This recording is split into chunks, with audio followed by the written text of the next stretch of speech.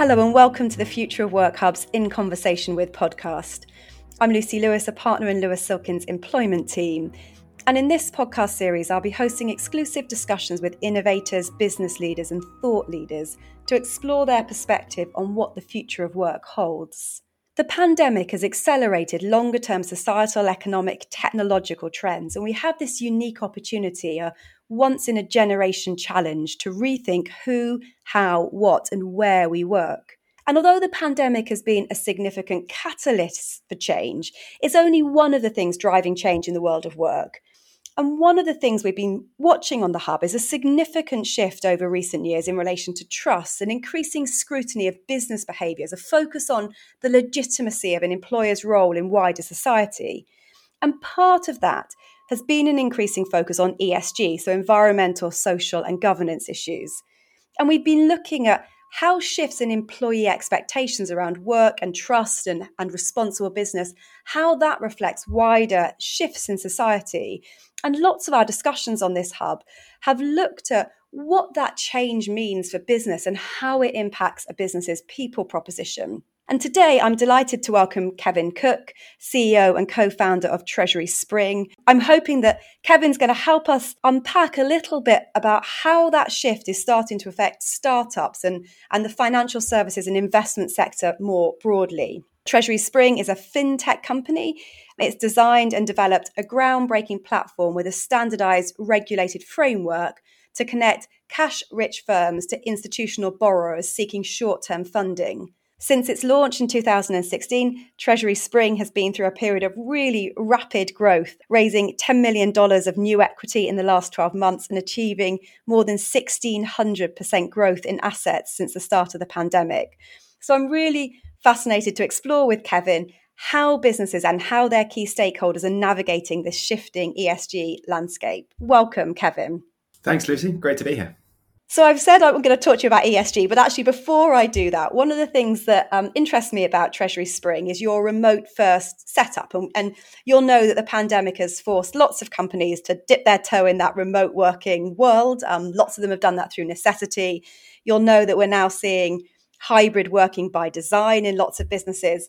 But in the tech sector, a lot of businesses have retained that fully remote working. And I wondered if you could share your experiences of that with us.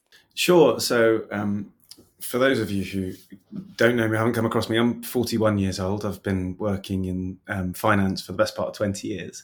And almost all of that time was very office-based. And so when we set up the company in 2016, that was how we assumed that we would work. We had a small team, it was growing. We thought it was really important for people to learn by osmosis and generally by being around and listening to others. And so we operated, I guess, in the way that most businesses would have done pre-pandemic. So people could take the day to work from home if they had a delivery or there was a particular place they needed to get to at lunchtime or what have you. But otherwise, we were very much an office-first culture. And then, of course, the pandemic hit, and I think it was 23rd of March, just over 2 years ago, when all of a sudden everybody picked up their laptops, went home, turned them on, and we didn't know how long we were going to be there. From our perspective, we were lucky in that we had already always set up the business to enable us to be properly tech-enabled. And one of the things that we did from the very first day that I think really helped us was we had a team meeting every morning, depending on the day, at 8:30 or 9 a.m., full cameras on for everybody. And we operated, obviously, in a completely remote world for a few months, and then a very heavily remote world for most of the following 18 to 20 months or so. As the world started to open up again last summer, we had to think what the future held and what that meant for the purposes of how we were going to operate what was then a significantly larger team than it had been at the start of the pandemic. And I think the things that really surprised us were the levels of efficiency and levels of cultural fit and togetherness that we'd been able to generate in a remote working environment. We'd also listened to our team and found that lots of people preferred working remotely, at least for some part of their week. And so we decided before kind of pushing people to come back to the office that we'd take a survey, we'd see what people wanted. And what came back was that the overwhelming majority of people did not want to be in 5 days a week. I personally didn't want to be in 5 days a week, neither did my two business partners. And so we've gone with a remote first culture. What that means is, sort of as it has for much of the pandemic, everybody has to be set up at home to work just every bit as efficiently as they could be in the office. But the office is open. People can come in.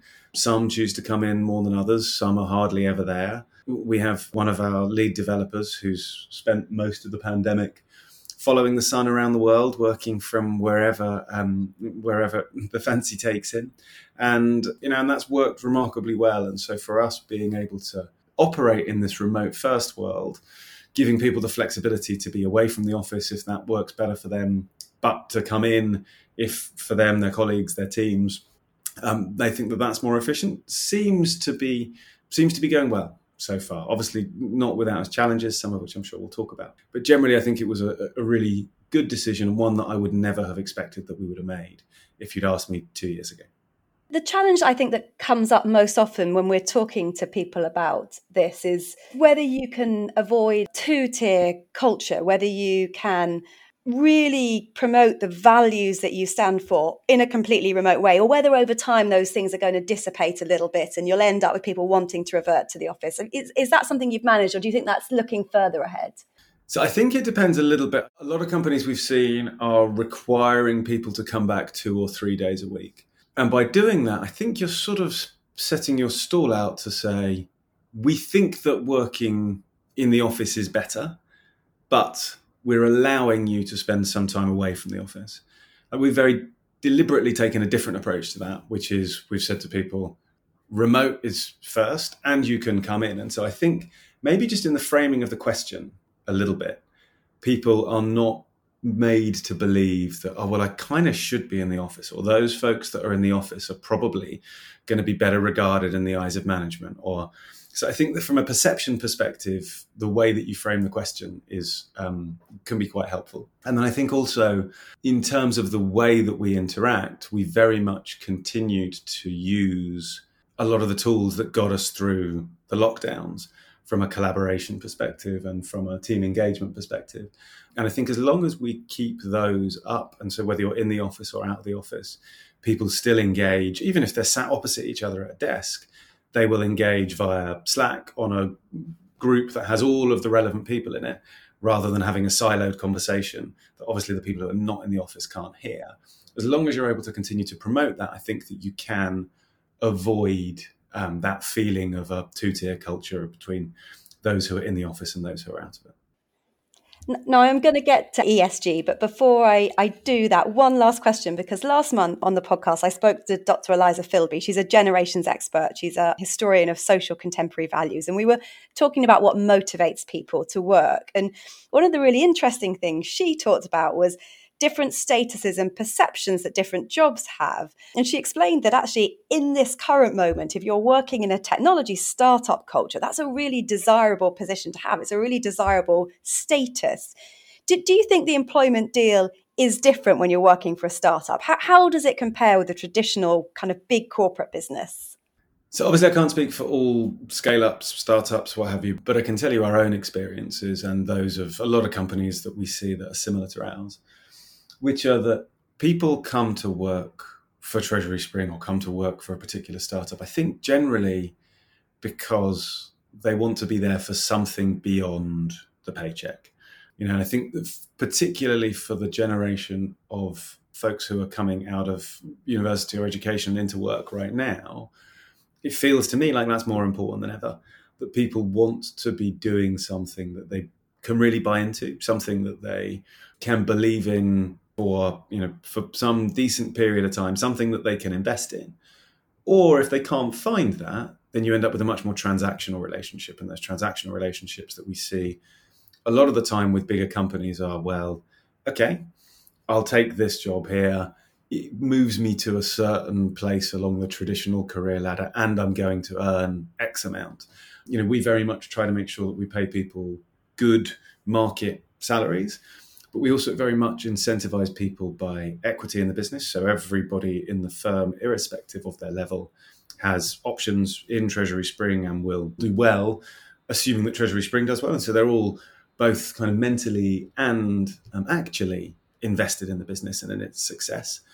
And I think people are always very interested in why we do what we do, what drives us.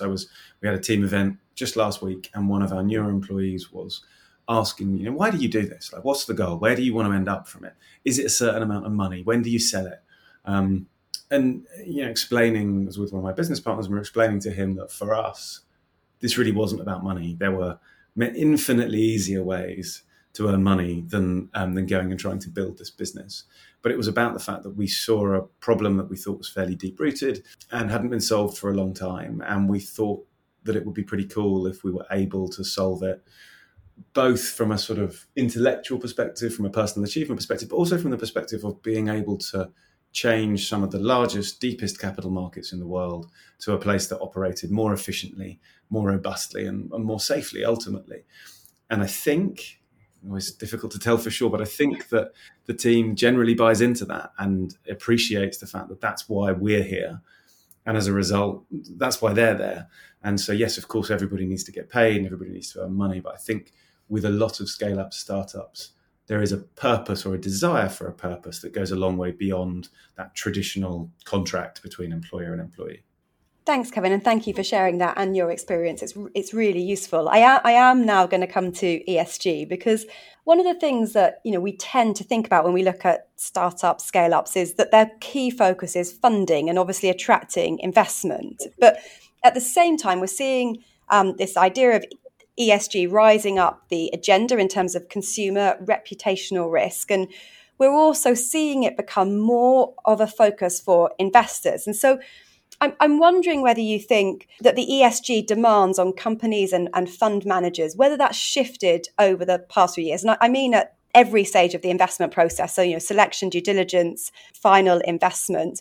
Has that changed? And if it's changed, what is the thing that's now really important to focus on? So I think I'll answer the question in two ways, if I may, because we're in a slightly strange position that we are both a venture capital-backed corporation, but we're also a regulated fund manager. And so when you say investors, I think of that in two different ways. I think of investors in our product, so our clients, the people who are coming to our platform to place their excess liquidity into underlying banks, governments, corporations, what have you. And I think if you look in that space, so sort of the investment funds space, I think there's been a massive trend towards ESG over the course of, and it's been coming probably for a decade, but I think very much since the beginning of the pandemic, it's accelerated. And maybe our bit of the market, the cash management segment of the market, is one of the later ones to the party, because I think historically people have perceived that ESG was something that was only relevant to long-term investors, to people who were buying equities in companies.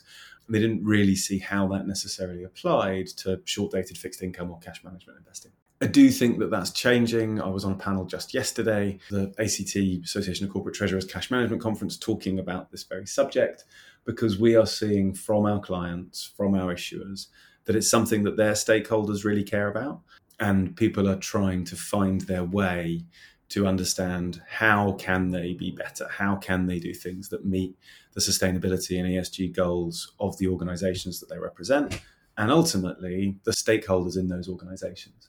If I think of investors in the context of our particular business, so venture capital investors, I think that, again, big trend towards ESG, but in a slightly more focused way, perhaps. So there's huge amounts of money going into climate change startups, people who are doing carbon offsets and lots of other clever technological ways in order to help, whether it be different farming techniques, and so there's a huge business in that. And I think, again, if you look at where these venture capital investors are funded by, it all goes back to the long-term holders of capital, the pension funds, the insurance companies, the endowments, because these people are representing, each and every one of us.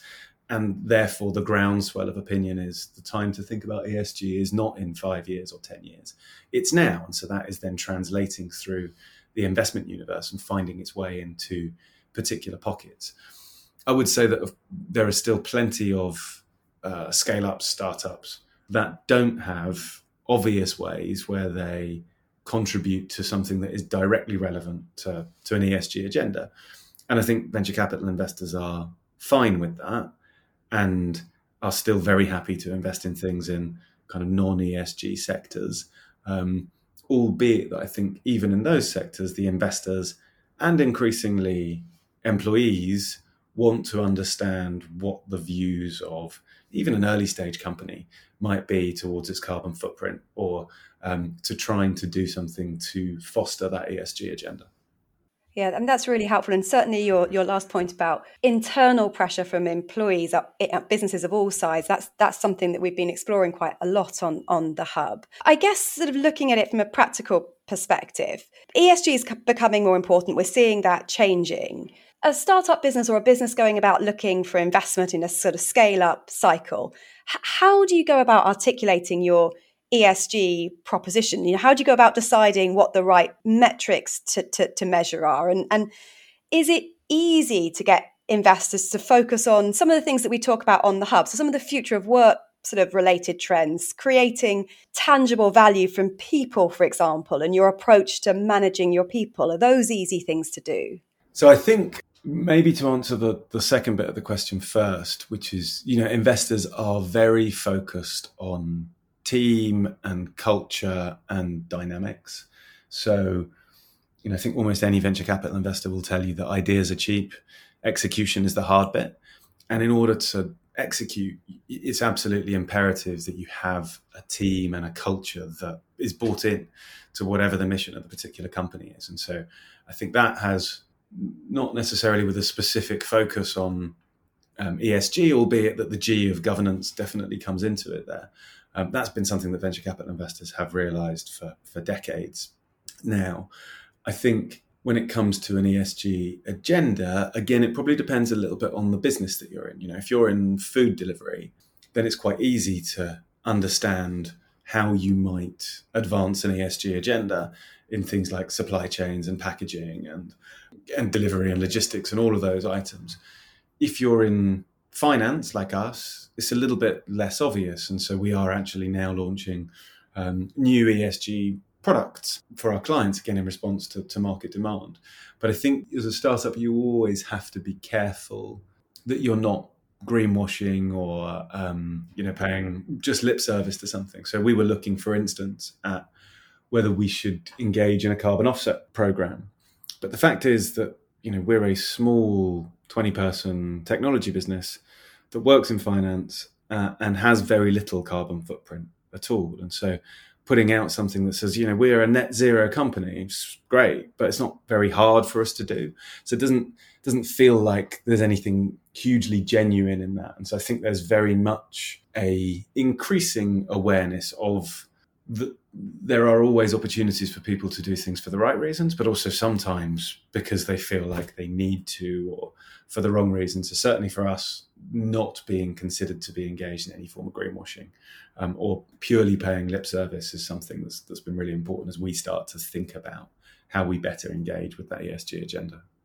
One of the things that we talk quite a lot about when we look at the future of work, particularly, and when we look at this idea of ESG, is whether we need more legislative change or more regulation, possibly more mandated reporting, taking things beyond the sort of voluntary commitments businesses have around ESG, or actually partly what we've been talking about here, the soft influence of investors. Do you think that to really drive progress for the ESG agenda, we need to have something that's more concrete, whether it's legislative, regulatory, mandated reporting, targets, for example?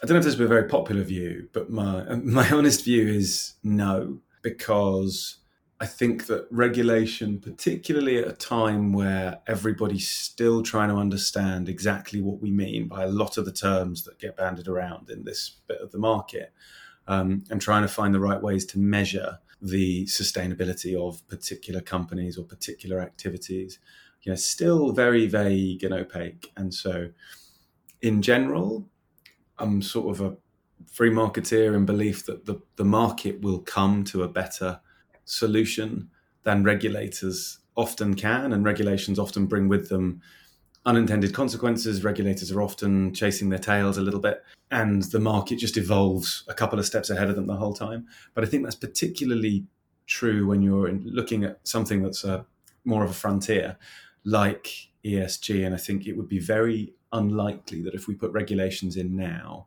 they A, wouldn't be out of date very quickly, and B, we would have got it exactly right. So in general, I think it's much better to engage in these conversations as market participants, as investors, as companies, employees, and try to find our way to the best path. And to the extent that regulation needs to come later, sure, that may be unnecessary in order to standardize some of the reporting, in order to make sure that we can get the right level of transparency for investors. But I think if you go too early, it can be counterproductive. Thank you, Kevin. It's been really fascinating talking to you. I've got one final question, and actually it's a question I've been asking everyone on this podcast series. We know that the world of work is going to look completely different in 10 years' time, and probably in ways that neither of us could predict. But if sitting here today, you had the power to ensure one change for the workplace of 2032, what would that be? Assuming that it's going to be impossible to teleport myself straight to the British Virgin Islands for a bit and then back to my desk and then to the ski slopes, which I think is probably a bit of a big ask, as amazing as technology is. I think that some of the challenge for now is that we are still living in a remote world with all of the methods of communication that we started to use during, and what really accelerated the use of during that pandemic period. But we're also now back into the real world with all of the methods of communication that we use in that. And I think, as mentioned earlier, I think it's really important that you manage those in order not to have a two-tier culture. But I do feel like at the moment, it's quite easy to suffer from information overload. You've got messages coming through on multiple different systems. You're talking to people in real life. You've got a phone ringing. And I think humans need to find a way to better compartmentalize some of the notifications. There's that screen time app on the iPhone that tells you how many notifications you got. And I think one day last week I had over 500 notifications come in. And so I think trying to manage and streamline those methods of communication in a way that enables us to better compartmentalize the time that we're in an office, understand what we're there for and deliver that versus maybe when we're working remotely, is something that I'm sure the market will evolve to, and probably a long way before 10 years. But I think that's something that is definitely causing angst to a bunch of people right now, and probably isn't great from a mental health perspective either. Oh, and teleportation. Well, I completely empathise with that, the information overload. And maybe there is the idea for your next startup, having tackled the one that you have at Treasury Spring. Thank you so much, Kevin, for joining us, for your insights both about Treasury Spring and the journey you've been on, but also about the ESG agenda and sharing with us some thoughts about how investors are looking at that. If anyone listening would like to find out more about Treasury Spring, you can visit www.treasuryspring.com. Thank you. Thanks, Lucy.